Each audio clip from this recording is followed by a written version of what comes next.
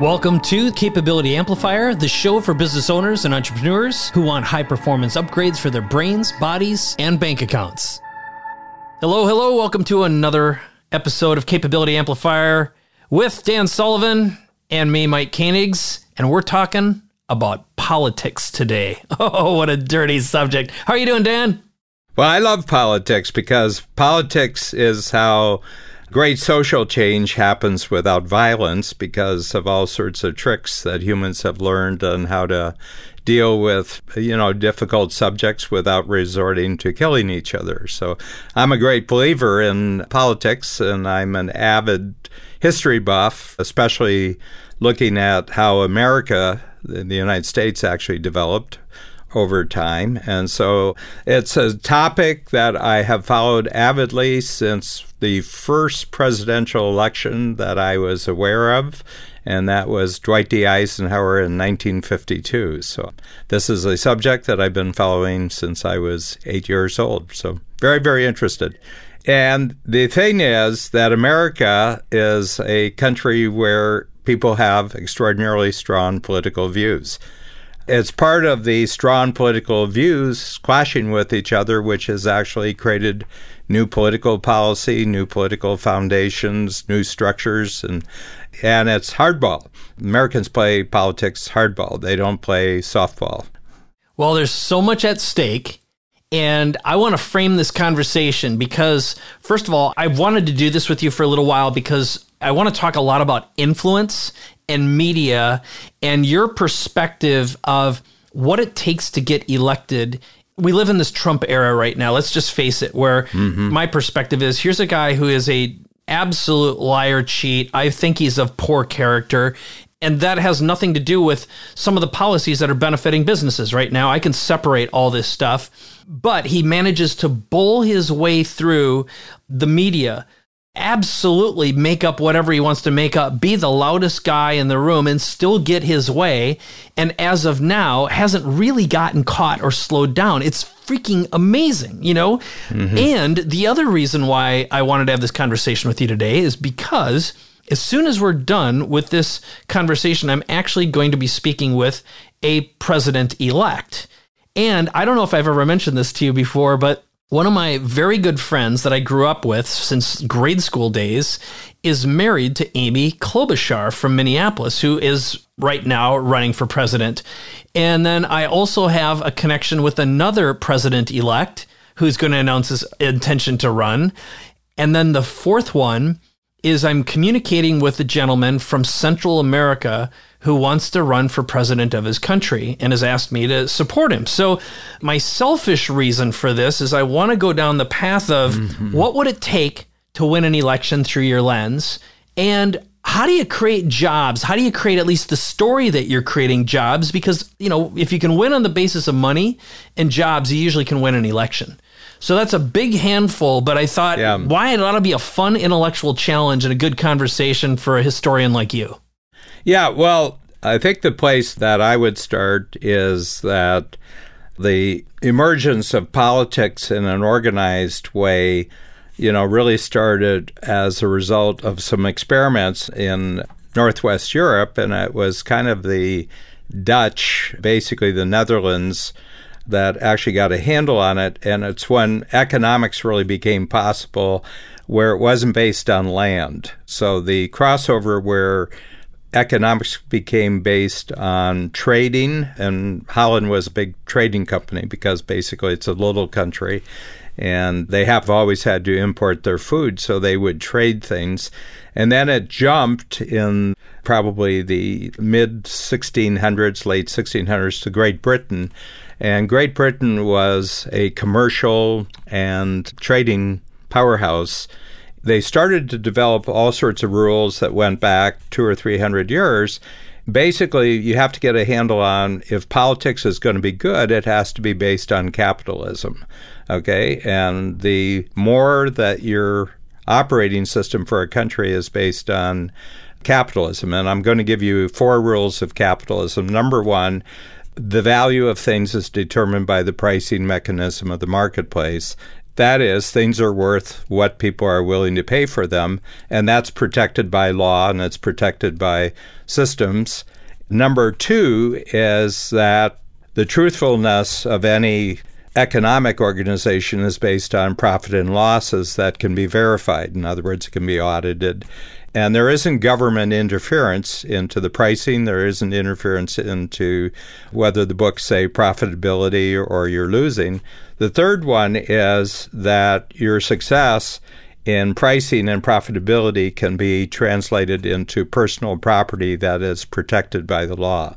So that's the trifecta, and then you get prosperity out of that. So the whole question is, that being sort of the operating system, what is the governing system around you that allows from time to time new, fresh people to take over the governance of the society, and what allows power to move from one group of people to another that's recognized as valid by everybody in the country, and it changes. That one political party will get tired and they won't be producing results anymore, and there's an orderly process of moving power from that group to another group.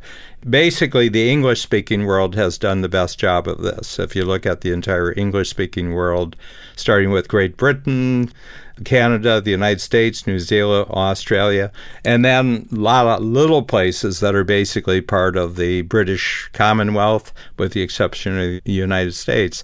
There's orderly ways of actually handling this process, and these happen to be the most prosperous countries in the world. So I just want to say that when I look at history, I have from birth almost always supported one political party in the United States. Without exception, I've supported one, because I'm an entrepreneur and was an entrepreneur, and I look for the party whose policies and their support generally support entrepreneurism. So it's not that I'm, a conservative or a liberal, or I'm a Republican or a Democrat. It's that I'm for entrepreneurism, and I'm for the party that most supports entrepreneurial growth in the country, which means reasonable, not punitive taxation, reasonable regulations that just make the game kind of operate fairly, and then trade policies that mean that we're not being disadvantaged by other countries for political reasons,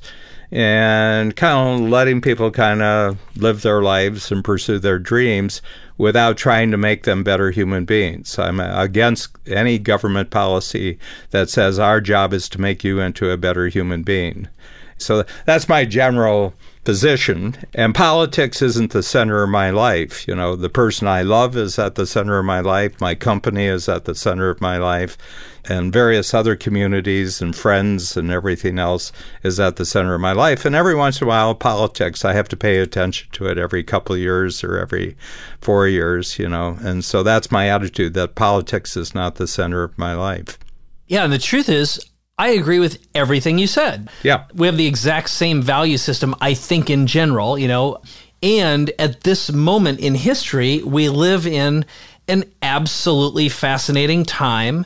And I'm going to make 2 points before I kind of set up the question. So one of them is El Salvador recently had a new president elected, 39 years old.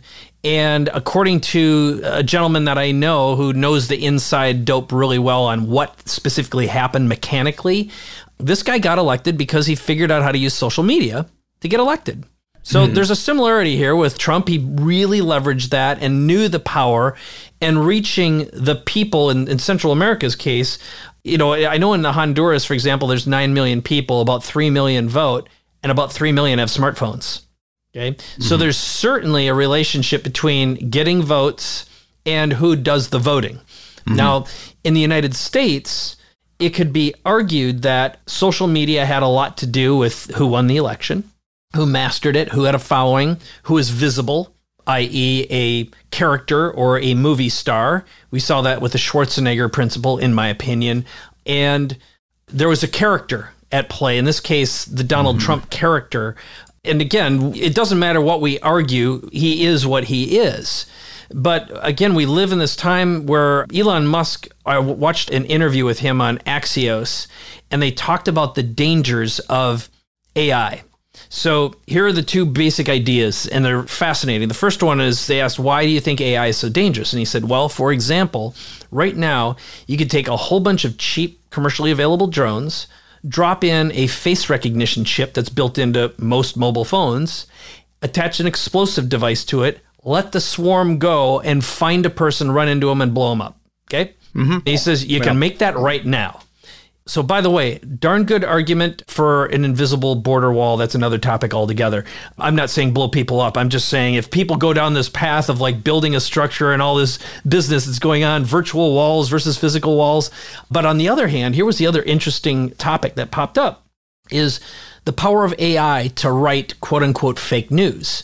So the basic idea is right now, AI can write pretty good fake news. And in probably a few months or a couple of years, it'll write really good fake news.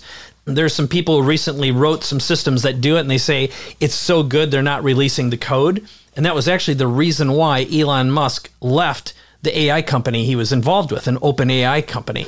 And what he said is, and this is the important thing, an AI could write a biased piece of content, and there are literally hundreds of thousands, if not millions, of fake accounts on social media that can be created with machines and build up a following purely mechanically. You know, it's easy to spoof all the systems despite what we hear. And so the machine can post an article and test it out in microseconds and update the content in microseconds and essentially hone a message based upon current news, what's out there. And Google has organized and sorted every piece of knowledge that exists, okay? Information doesn't have value, but using it now. And we know how to mechanically persuade human beings. Artificial beings are not that far away.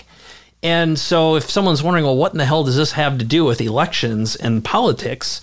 It kind of has everything to do with it. His perspective is AI could manipulate humans into a war and cause an enormous amount of self-destruction. And if you look at the biases that exist in this country right now, I'm sure there have been times in history where it's been very, very strong, but now you can create motion and movement, and you don't know what the origin point is. And we do, I think most people agree, the Russians had something to do with the election results and some of the biases and some of the nastiness that went on. At least we had a lot of computers behind the scenes doing some manipulation of social media. So with that again kind of creates a foundation for this conversation about influence and what it takes now through your lens. So I'm curious, if you're putting on your vision hat, what do you think's going on and what's going to happen? Well, my feeling is, first of all, regarding Trump, I think people don't comprehend him because they think of him as a businessman. And my feeling is that he's a natural-born politician who spent 50 years in the business world. But he's the most intuitively natural politician that I've seen in my lifetime, and that includes Reagan and Clinton and probably, where it was a positive thing. And the biggest thing that's causing all the crises talk about politics is the fact that Donald Trump won. All the crises. If Hillary Clinton won, you wouldn't be talking about social media. You wouldn't be talking about anything whatsoever. Is that all the people in the United States who thought they were the smartest people in the United States and the influencers of votes had a very, very bad election night. And I've watched the videos of all the commentators when the New York Times was saying, right now, Donald Trump has an 8% chance of winning. This is at 7 o'clock. And then you just saw, and now he's 30%, 40%, 50%. And there was a point where 90% Trump's going to take it. And it was a collective nervous breakdown of the entire liberal establishment class in the United States. And Donald Trump has an unusual ability to keep highly educated liberal Democrats permanently deranged. It's freaking, again, I open this up about everything I despise about him. I admire the skill because he honed it over time, clearly, and it's so freaking fascinating. So, no, but here's the thing, and I'll just comment, before the election, he made promises to the people who were going to vote for him. And one of them was, we're going to bring jobs back. We're going to have jobs, and we're going to have jobs for the people who actually build things. You know, we're going to have blue-collar jobs. We're going to have jobs for black people. We're going to have jobs for Latinos. So that was one of the things he said. The other thing he says, we're going to start knocking down all the regulations that we have that keep really productive, creative people from doing. The third one, he says, you know, we've got really bad trade laws that favor other countries' workers over American workers, and we're going to change all the trade agreements that we have around the world. And he says we're paying too much taxes at the corporate level, and we're the highest of all the 10 biggest economies in the world. We have the highest tax rates on corporations, and we're going to bring that down. And all those corporations that have been parking their money offshore, their profits, they're going to have 1 year to get back in. And not only that, the judges in the United States are favoring liberal, and they're making laws from the bench that should probably be made from legislature. So every chance I get, I'm going to start appointing conservative judges to fill vacancies. And he says, oh, by the way, the immigration people coming into the country, it's out of control, and I'm going to build a wall. Okay?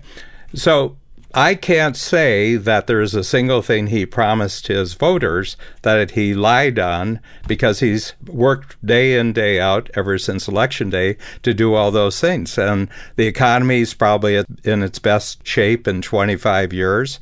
Black employment is at historical highs. Latino employment is at historical highs.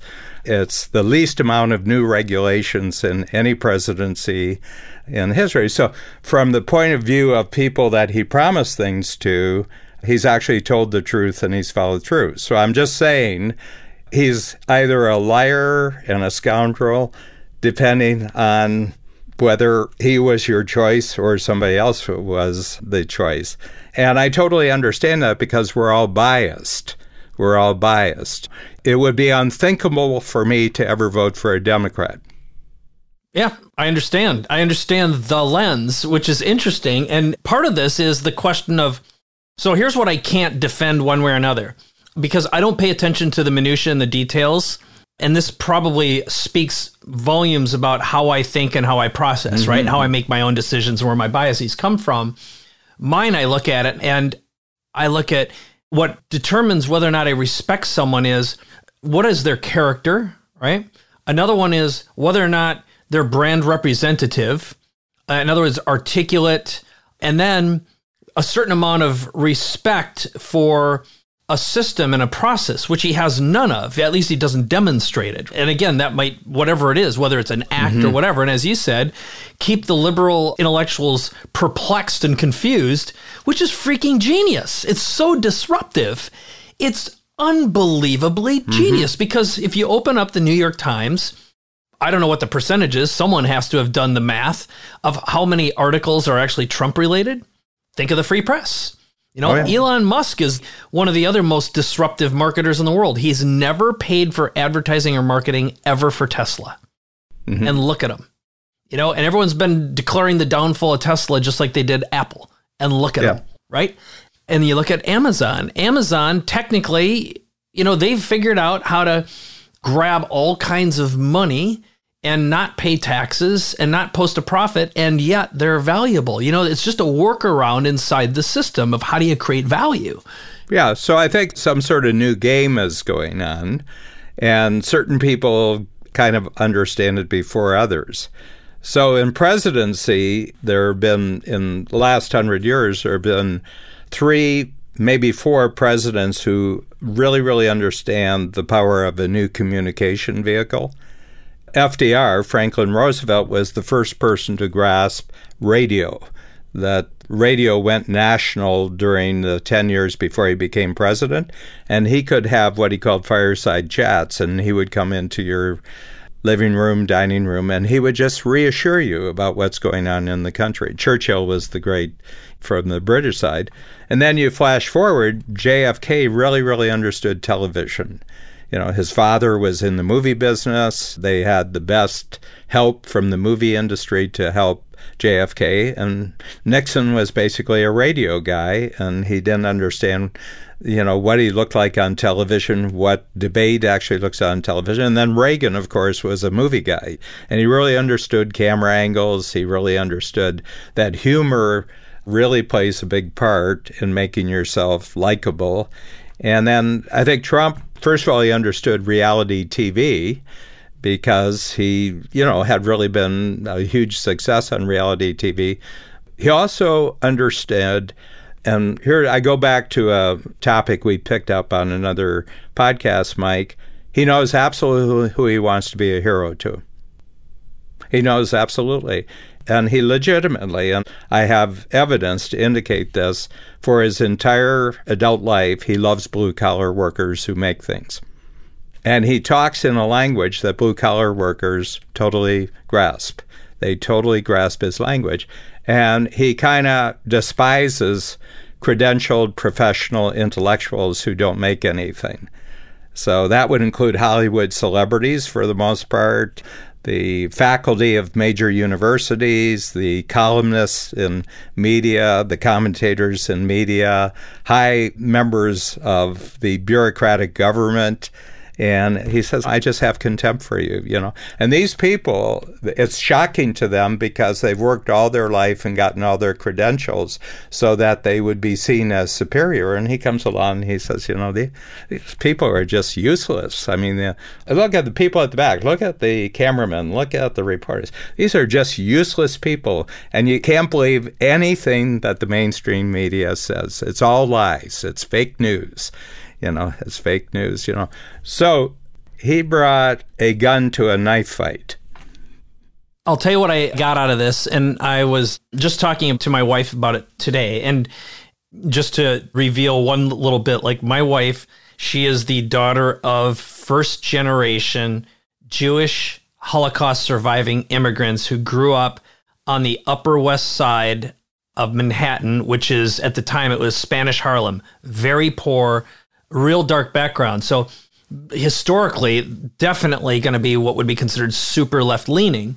And I grew up in a conservative Christian Catholic Minnesota home where my dad was a very poor farmer. My mom was, the product of an alcoholic, philandering fireman / alcoholic, right? Yeah. And a lobotomized mother. I mean, dark, dark, dark. And so getting back to what Trump represents, first of all, he figured out, number one, a platform that had no editors or editing, which was Twitter in his case, right? Leveraged the hell out of it and already had a following and then blew it up right away. So direct access of communication to millions of people. Well, it's up to 40 million now, and that's a true 40. Yeah, right? Unbelievable. So next, as you said, I'm going to restate it, entertainment. First and foremost, he's an entertainer. I often say he's actually a cartoon character. He's a total caricature and a master of reframing, which all great politicians are. You can basically say, no, it isn't. And whoever screams the loudest and has the most ears and casts reasonable doubt, or at least perceived, or in the case of, there's nothing better. The closest thing to masturbation is a good old-fashioned conspiracy.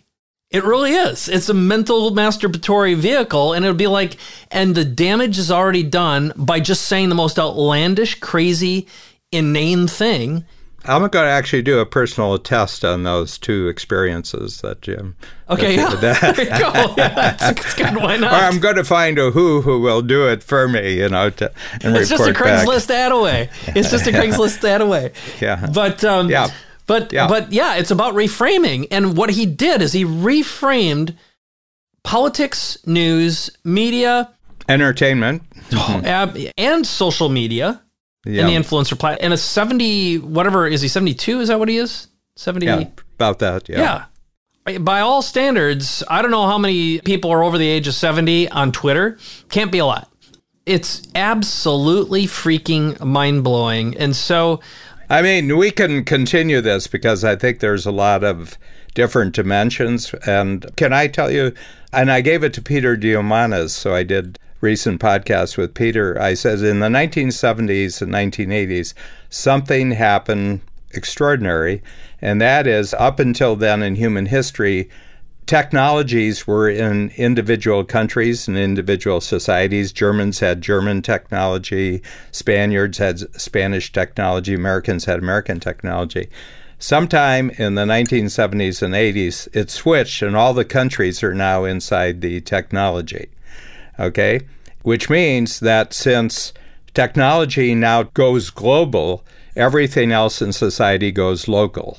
Okay, so politics will go local, economics will go local, and the whole notion that there's going to be a political governance of the world is dead in its tracks because technology takes care of most of the coordination and cooperation that humans need in the world. We don't need politicians. We don't need economic councils and that doing that. We can have AI programs do most of the heavy lifting there. And I think he's taken advantage that the United States is now swinging back from being the protector of the world and is coming back because, if you look at the last 40 or 50 years, they were paid for by U.S. taxpayers and U.S. workers.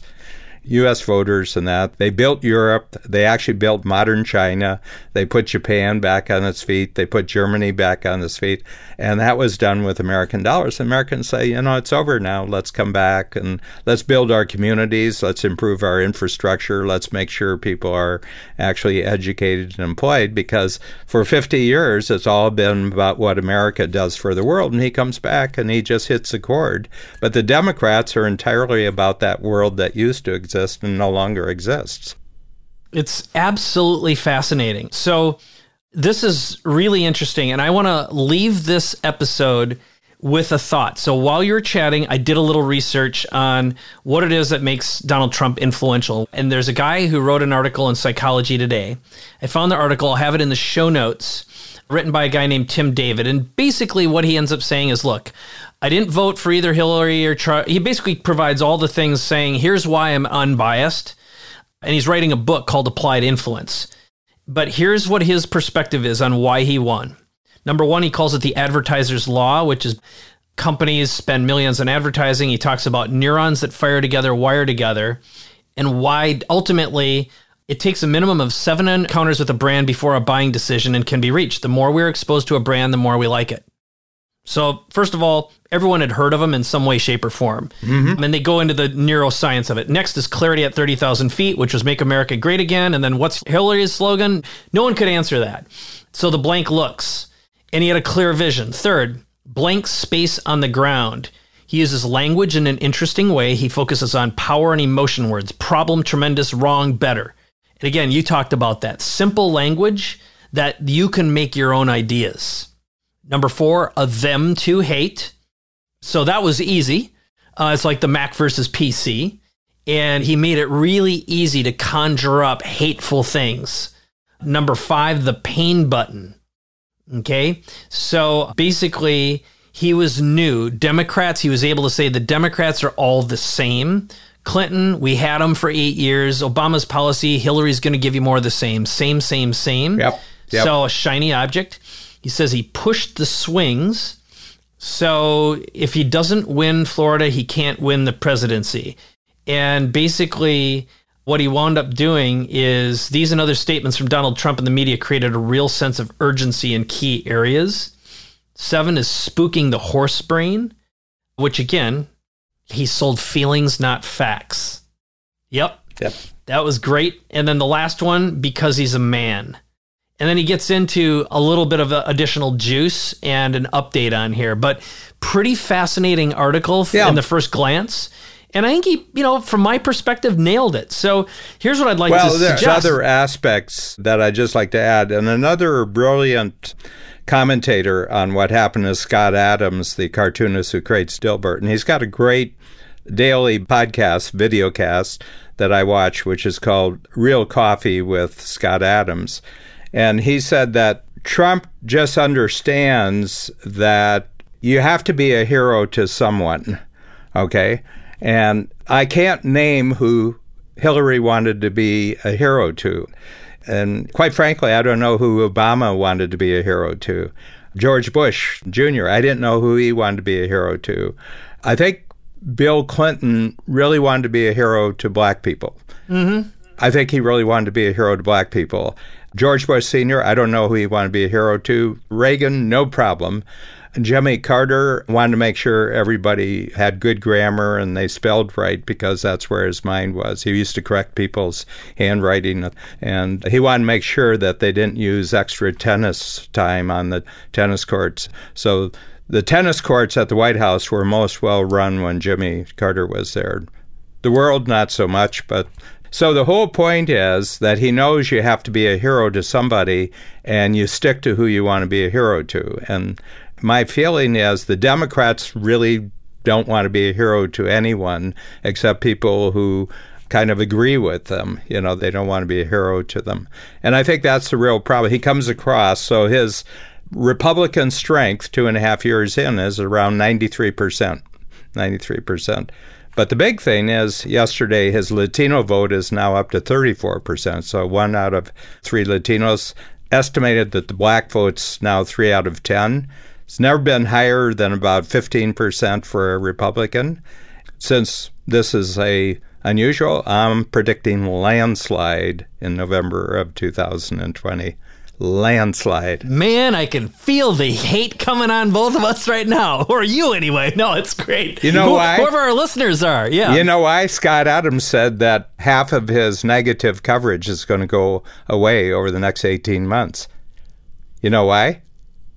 Because half of the media has to go to the Democrats for the next 18 months. Oh, yeah. So how fascinating And is it's that? going to be a circular firing squad. What we have here, folks, is a circular firing squad. All the wackies have come out of the woodwork. They're going to have 30 people running. I want to see Jimmy Carter back. I'd like to see Al Gore back, John Kerry. Let's get them all back. Hillary, let's have Hillary go for it again, you know.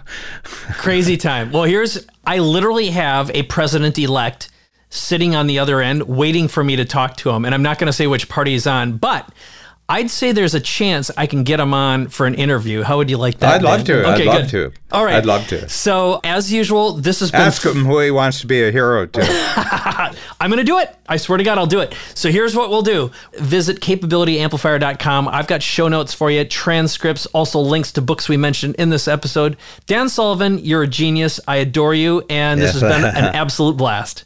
Thank you, Mike. All right. Until next time. I'm smarter when I'm with you. I feel the same way.